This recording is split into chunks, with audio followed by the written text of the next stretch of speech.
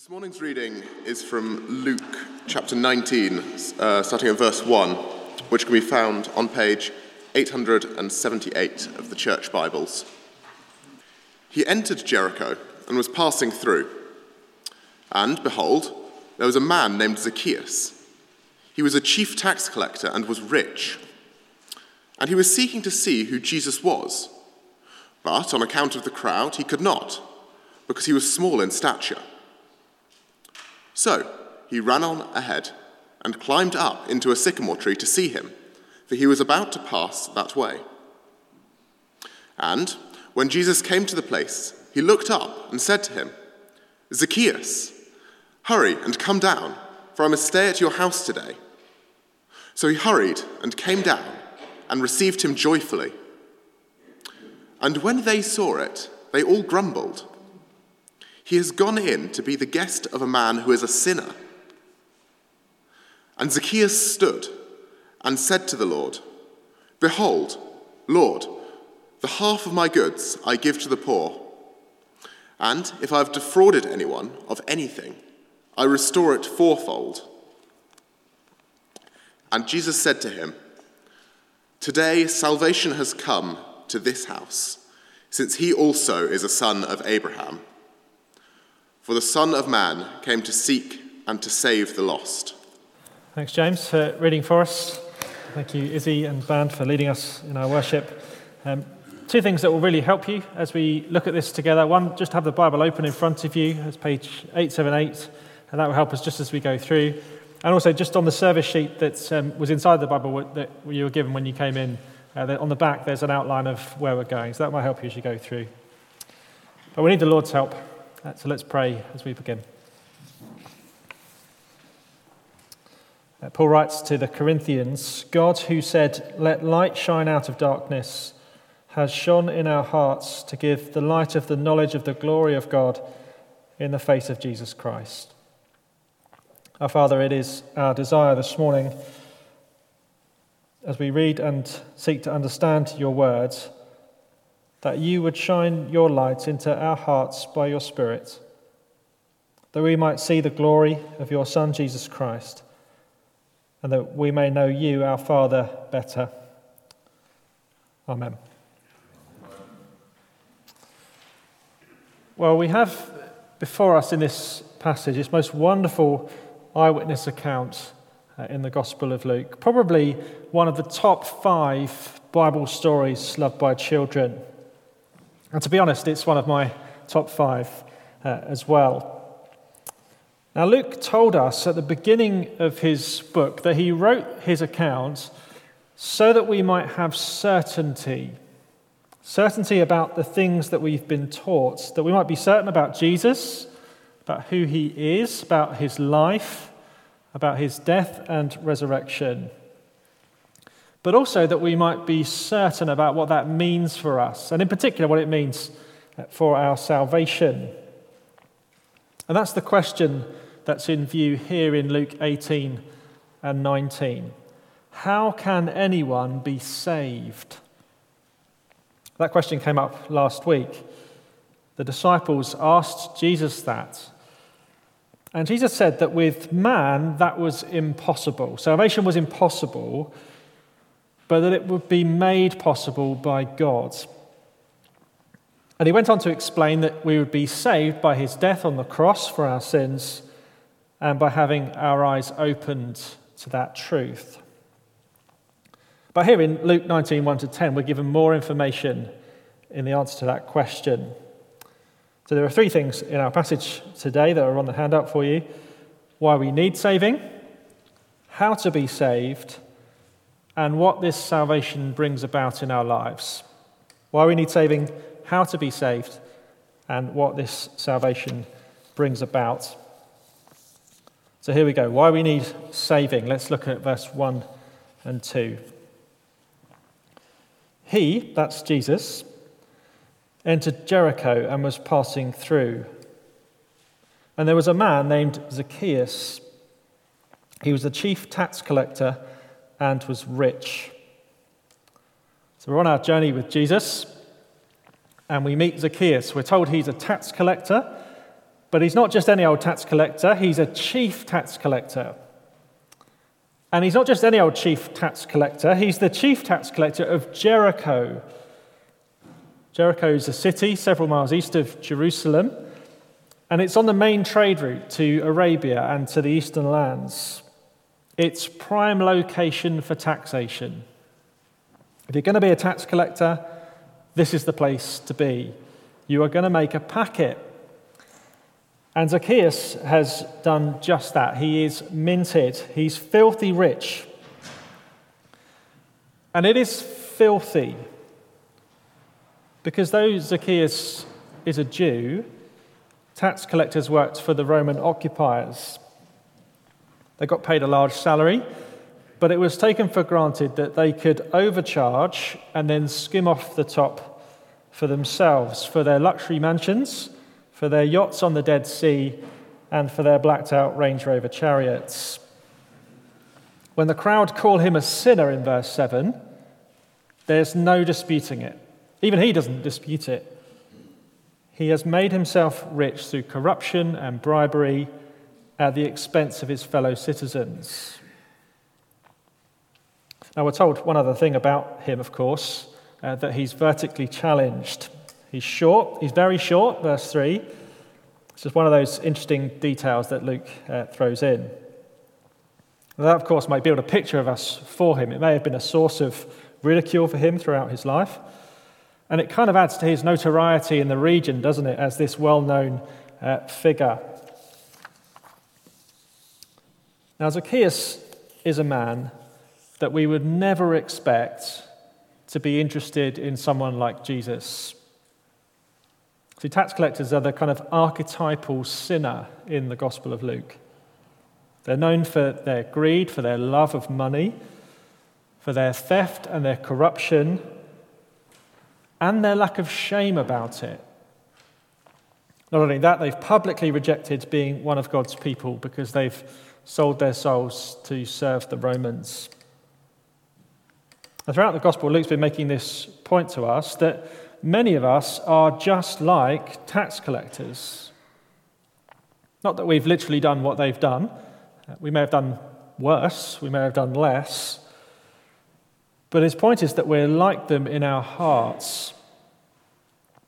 Like the younger brother in the prodigal son's parable, our hearts have rejected God as they have. We've loved other things more than we love him. We've chased after the things of this world instead of the things of God. We've pursued money and comfort and power and fame. We've neglected justice and the love of our neighbours. We've served ourselves instead of serving others.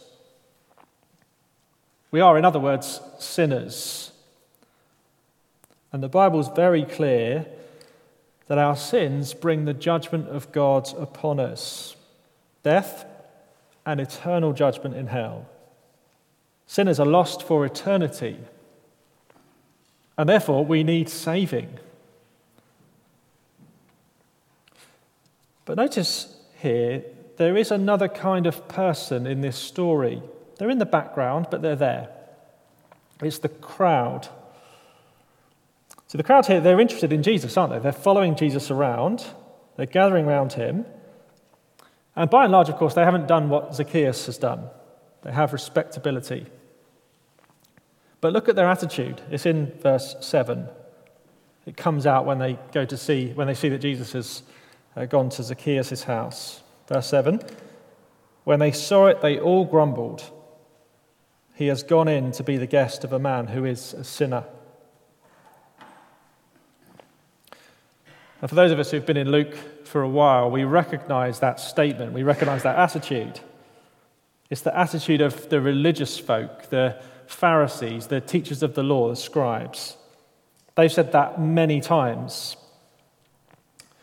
But here in Jericho, as we near Jerusalem, it's now on the lips of the crowd.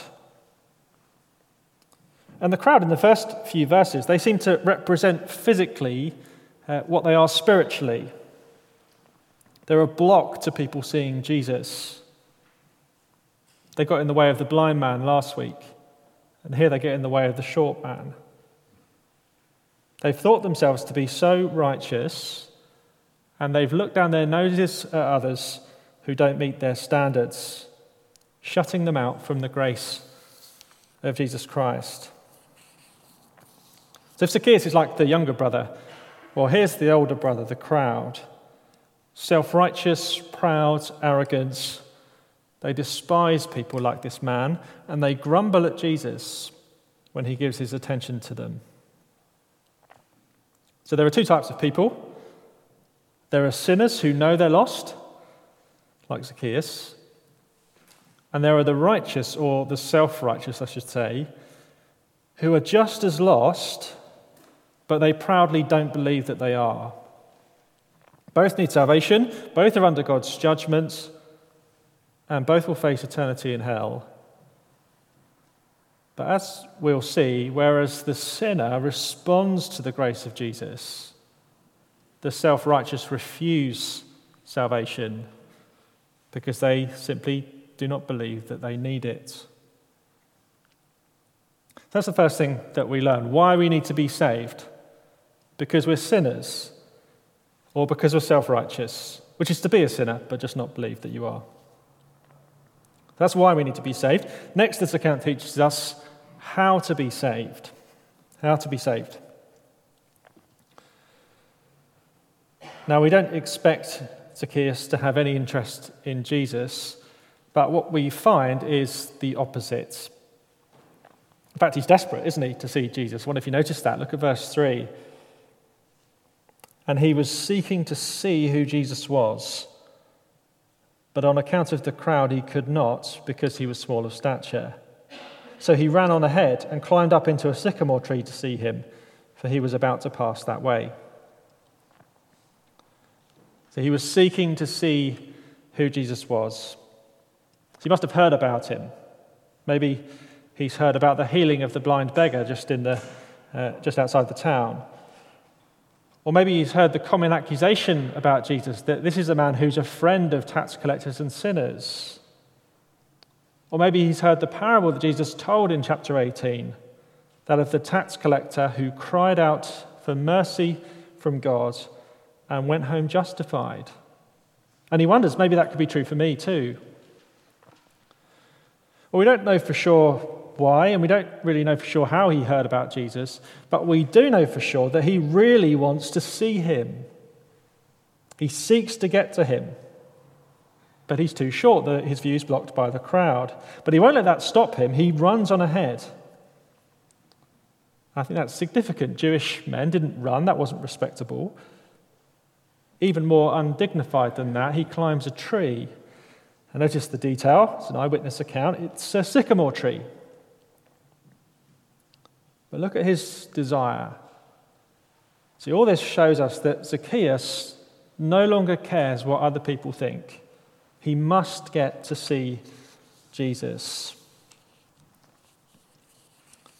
And that's a key part of how we're saved. We find that we have this desire in our hearts, and nothing will stop us from finding out who this Jesus person is. We stop worrying about what others think. We stop caring if we're ridiculed. We just have to see him. We have to know who he is. Maybe that's you at the moment. You're here this morning because you know that there's something about this man and you need to find out more. And that's a good place to be in. But it's not enough to be saved. Just seeing him is not enough. And our story teaches us that. Jesus is walking through the town, and it looks like he's just passing on through. He looks like he's going on to Jerusalem. But verse 5, when Jesus came to the place, he looked up and said to him, Zacchaeus, hurry and come down, for I must stay at your house today. So he hurried and came down and received him joyfully. So pay attention to how this happens. Jesus stops and he looks at this small man in the tree and he calls him by his name. And he invites himself into Zacchaeus' life. Now, that's not very polite, is it? You don't invite yourself round to someone else's house for dinner. You wait to be asked. But I doubt very much, to be honest, that Zacchaeus would ever dare to ask if Jesus would come to his house. Yet Jesus invites himself in. All these people crowding around Jesus, but he singles out this one man, a sinner, a chief tax collector, and says, I'm coming into your life. And what does Zacchaeus do? Well, he rushes down the tree and he receives him joyfully. And that's actually Luke's way of talking about faith in this section. If you remember last week, we were told to receive the kingdom of God like a child receives a gift. And here, Zacchaeus receives Jesus. He embraces him. He welcomes him into his home and into his life. And this is how he's saved. Jesus will say at the end, salvation has come to this house. Now, I'd like to just spend a little bit of time thinking about this, because we see here two things about how we're saved. So we've seen what it takes from our perspective. When someone's saved, they seek Jesus with determination and they joyfully receive him into their lives. They place their faith in him, they embrace him and welcome him. But when we look closely at the way this story unfolds, we see something else going on, because though initially it seems like Zacchaeus is seeking Jesus, what's revealed to us is actually that Jesus is seeking him. It's almost like Jesus has come to Jericho just to find this one man so that he might be saved. That's what I think verse 5 and 6 show us. Jesus could just pass by Zacchaeus, but he won't. And he knows Zacchaeus' name. And he insists that he's coming to stay at his house. And he does all this for Zacchaeus, the immoral and corrupt tax collector, the thief, the traitor, the one they all hate. Jesus is unashamed to show the crowd that he's come to save Zacchaeus and all those like him. If we're in any doubt about that, Jesus makes it explicit in the final verse, doesn't he? For the Son of Man came to seek and save the lost. Came where? Came to this earth, yes, but also came to Jericho, that he might find this lost sinner who he knows by name and save him. So this is how we're saved. It's how anyone is saved. It's by divine initiative. Jesus walks right into our lives. And the self-righteous folks, though they despise Jesus at this point, they're exactly right in what they say in verse 7, aren't they? He has gone in to be the guest of a man who is a sinner. Can you think of a better description for what a Christian is? Jesus has gone in to be the guest of a person who's a sinner. It's exactly right. Zacchaeus is only saved because Jesus insists upon it. Puritan Matthew Henry put it like this: Jesus brings his own welcome. He opens the heart and inclines it to receive him. We respond, but it's all of grace. Perhaps you've found yourself drawn to see him. You've understood and you believe that his death on the cross was to pay for your sins, to bear God's judgment in your place. You believe that he rose again from the dead to grant you new life. And now today you hear his voice calling your name, saying, I must come in. Can I urge you, do not wait. Do what Zacchaeus does and come down from the tree quickly and receive him joyfully. Do that, and he will say of your hearts, salvation has come. Now, from that point on, everything changes. And that's what we learn next from our story. We see what salvation brings about. And it's threefold. It's repentance, restitution, and reconciliation. And they're all here in verses 8 to 10. So first of all, repentance. The Narnia books author, C.S. Lewis, he once wrote this: "If conversion to Christianity makes no improvement in a man's outward actions, if he continues to be just as snobbish or spiteful or envious or ambitious as he was before, then I think that we must suspect that his conversion was largely imaginary." Repentance is what receiving Jesus brings about in your life. Verse 8. "And Zacchaeus stood and said to the Lord, 'Behold, Lord, half of my goods I give to the poor, and if I've defrauded anyone of anything, I restore it fourfold.'" What does Zacchaeus call Jesus here? He calls him Lord. And that's really the heartbeat of repentance. His life is under new ownership. Jesus has not just entered his home, he's entered his heart. And Zacchaeus acknowledges that he's Lord of his life now. The repentance is that. It's a change of mind, a change of heart, to say, I'm no longer in charge. I'm no longer Lord of my own life. Jesus is Lord. And I'm going to live his way now, not my way. In fact, you cannot live the way that you used to live. Or else, as C.S. Lewis says, it's just imaginary, not genuine. Now, in Zacchaeus' life, of course, there is one big area where he's been living his own way and not God's way, and that's that of money and wealth. Money's been his God, sold his soul for wealth, but now, in a moment, that's changed. See, the purse strings are immediately loosened. He gives away half his wealth to the poor. That's him repenting of a sin of omission, something he should have done, but he hasn't done. And he returns what he's stolen, which is repenting of a sin of commission, something that he has done and he needs to make that right. Has ever a man changed so quickly? What can it be except for a work of divine grace in his heart? So this is what happens when someone receives Jesus into their life. When they receive the salvation he offers, they gain a repentant heart. He doesn't have to be told, does he, what to do?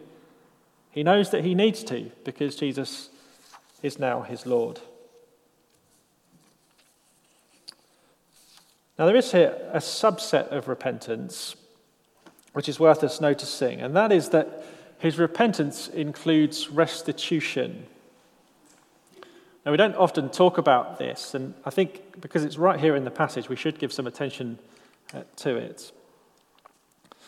So the Old Testament law, Leviticus chapter 6 and Numbers chapter 5 in particular, said that those who stole from or defrauded their neighbours, when they realised their wrongdoing, that is when they were convicted in their hearts over that sin, not only were they to go and obtain atonement for it by offering sacrifices, but they were also to make restitution for it. They were to give back what they stole, but not just that, they were also to add 1/5 of the value to it. So they were to get right with God by sacrifice for sins, but they were also to make it right with those they had sinned against. Now Zacchaeus' situation, he's a tax collector, he's a successful tax collector. He's going to have kept ledgers, he's going to know what he must repay and to whom. And he commits to do so right away. But he goes above and beyond what the law requires, doesn't he? It's 4 times the amount. He knows that he's got to set right things with those who he sinned against. And that needs to take the form of restitution. He does all he can to do so. In fact, another Puritan, a guy called Thomas Brooks, he described repentance as the vomit of the soul. It's a pretty disgusting image. But it does capture what we see. It's as if his soul needs to void itself of all of the sin that's poisoned it for so long. That needs to come out of him, and that's what he does instinctively. Now, all sins need to be repented of. But there are some sins that you can't really make restitution for. So sins like lust or coveting, it's quite hard to make restitution for those things. Though we do need to repent of them, rid them from our minds and from our hearts. And of course it's hard to make restitution to people who you've sinned against who are just no longer around. So Zacchaeus probably couldn't pay back some of these people who they've moved away, or perhaps who died, although maybe he could make restitution to their children. But where we can, we should. Now, this is a principle that my mum had in her life, and she taught it to me and my brother. So let me just give you a couple of examples. My brother, Ben, when he was about 4 or 5, we went on a trip to Asda, a local supermarket. Other supermarkets are available. And did the normal kind of trip there. And they had, in the store, they had these pick and mix racks, which I thought had gone away, but then I saw one in Tesco the other day, so they've come back. Did the shop, got back home, and my mum discovered that my brother had put a couple of cola bottles in his sock and brought them home with him. So he obviously got told off, but what she then did with him was take him back to the store. She found the security guard and made him hand over the slightly sweaty and stinking cola bottles to him. And she must have sort of winked at the security guard or something, because he was very good, and he got down next to him and said, "Look, are you sorry for what you've done?" "Yeah." "Will you do it again?" "No." And so it wasn't enough for him to be sorry. He had to make restitution where he could. He had to return what he'd stolen. Now, it'd be very nice if I could just talk about my brother's sins. But let me just give you an example of my own as well. Aged about 9 or 10, in the classroom at school, you used to get these a compass, not the one you find the directions with, but like the one with the metal spike on the end, and you put a pencil in it to draw a circle. And we had one of those. I wasn't particularly bright, so what I did was I scratched into the desk. And I was really not very bright, so I scratched my own name. So I should have scratched someone else's name, but I did my own. So the teacher clearly knew who'd done it. And again, my mum, she got wind of this and said what I had to do was I had to go into the headmaster with her, and she made me take my pocket money and hand that over as a repair thing for the desk. And then I had to go and sand the desk down to smooth it back over again. Now, is that strict? Yeah, it's strict. Even by the standards of the 80s, that's pretty strict. But it does teach this principle, and I remember it, that when you sin against people, you need to be repentant. You need to be sorry for your sin. But where you're able to, you need to make restitution. And that doesn't just sort of happen. You have to force yourself to do that. It's painful to do that. But it does restore the relationships with those that you've sinned against. And so we need to take that seriously. So if there's something that you've stolen, and just think, maybe it was even years ago, you need to return it with extra. If there's tax that you've not paid, you need to pay it. If you've been living selfishly, if you've been spending your wealth on yourself, you need to commit now to serving others, to giving to them and giving to the work of the gospel. If your work means that you've neglected your wife or your kids, you need to put time in the diary now to spend with them. See, we are to be repentant, but we're also to make restitution. We're to express that repentance in restitution when we can. Now, that's not done to bring about our salvation. No, the salvation that Jesus gives, naturally or even supernaturally, brings about this in our lives. It brings repentance and restitution. Finally, it also brings about reconciliation. Zacchaeus is reconciled. He's reconciled to God vertically and to God's people horizontally.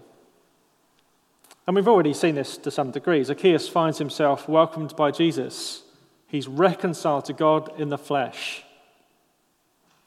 And the restitution that he'll make to others, that will do much to reconcile him to the community in which he lives. But Jesus wants to make this explicit to all who are listening, and he does so in verse 9 and 10. And Jesus said to him, "Today salvation has come to this house, since he also is a son of Abraham. For the Son of Man came to seek and to save the lost." You see, Jesus announces to all that the repentance he's shown demonstrates that Zacchaeus has been reconciled to God. Salvation has come to this house today, at that moment. But then look at what he says. Since he also is a son of Abraham. Now that must have amazed all who heard it, Zacchaeus in particular, because he sold his people to the Romans. He knew that he's outside the kingdom. He knows that he's outside the people of God. Everybody does. But Jesus says, not anymore, Zacchaeus. Even you have a place in the people of God. In Luke chapter 3, verse 8, John the Baptist warned the crowd. He said, "Bear fruits in keeping with repentance, and do not begin to say to yourselves, 'We have Abraham as our father.' For I tell you, God is able from these stones to raise up children for Abraham." And here he has. Zacchaeus is one such man, reconciled to God and to the people of God. How? By grace alone, for the Son of Man came to seek and to save the lost. So we need salvation. Why? Because we're sinners and because we're self-righteous. And for that, we're under the judgment of God. We need to be saved. How? How can we be saved? By the divine initiative of Jesus Christ, who came to seek and save the lost, who came for you, that you, by his grace at work in your heart, might seek him and might receive him with joy as you trust in his death and resurrection for the forgiveness of your sins. And then what? What does the salvation bring about in your life? Repentance, you're under new lordship, restitution where possible, and wonderfully, reconciliation, a new relationship with God the Father by the presence of the Spirit, and a new restored relationship with the people of God. All by grace, for the Son of Man came to seek and to save the lost. Let's pray.